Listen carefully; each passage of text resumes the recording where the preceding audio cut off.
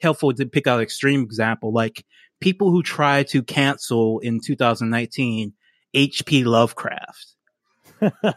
H.P. Lovecraft, who has been dead for a very, very, very long time. Of course, he had some very noxious, awful, racist views. And every so often, people will try to cancel him and say, you know, not only was he racist, he's a bad writer, he's this, he's that, he's blah, blah, blah. And like, where are you trying to get there? What's the point of that? And I realized, you know, it has nothing to do with really H.P. Lovecraft. It has to do with the fact that everybody loves H.P. Lovecraft and some people don't. Right. And if you don't like H.P. Lovecraft, like one of the ways to cope with, you know, his massive, you know, influence on all of culture is to, you know, say it's like bad to like him. And you come up with the list and you try to cancel him. And it has nothing to do with H.P. Lovecraft. He's dead. He's not making any more money. But it has to do with the people who do talk about him and like him. And that kind of gives you like a rhetorical advantage. At least you think it does. I don't think that type of cancellation really works, but it is kind of prevalent.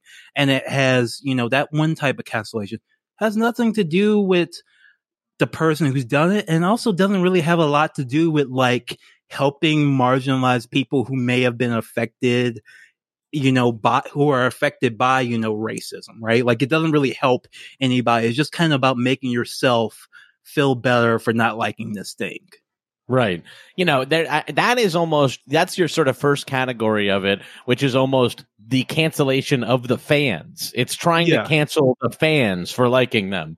And so, so that form of cancel culture much more serves as kind of like this dark shadow of stan culture, which is also by itself very dark. It's like an offshoot of like arguing about which movie is better. Like it's this weird thing where you've like made these people into avatars of themselves instead of actual people. And you're like arguing about it in the same way that you'd argue about which Star Wars movie is best and like just vehemently, you know? Yes. And except arguing about Star Wars is, of course, you know, core to our culture. And like I know I'm saying, you know, it's very different when it becomes applied to like a person as opposed to like a movie or a property. You know what I mean? Of course.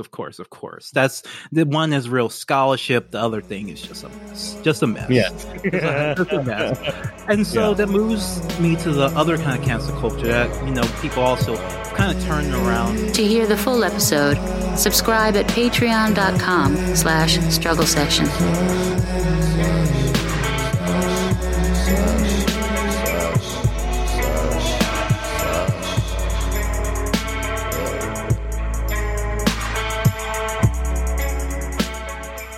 Like what you hear? Want to hear more? Check us out at patreon.com/struggle session or sesh.plus or strugglesession.substack.com for all our public episodes, commercial free, as well as hundreds of bonus episodes. Thank you to all our listeners for holding us down 5 years strong.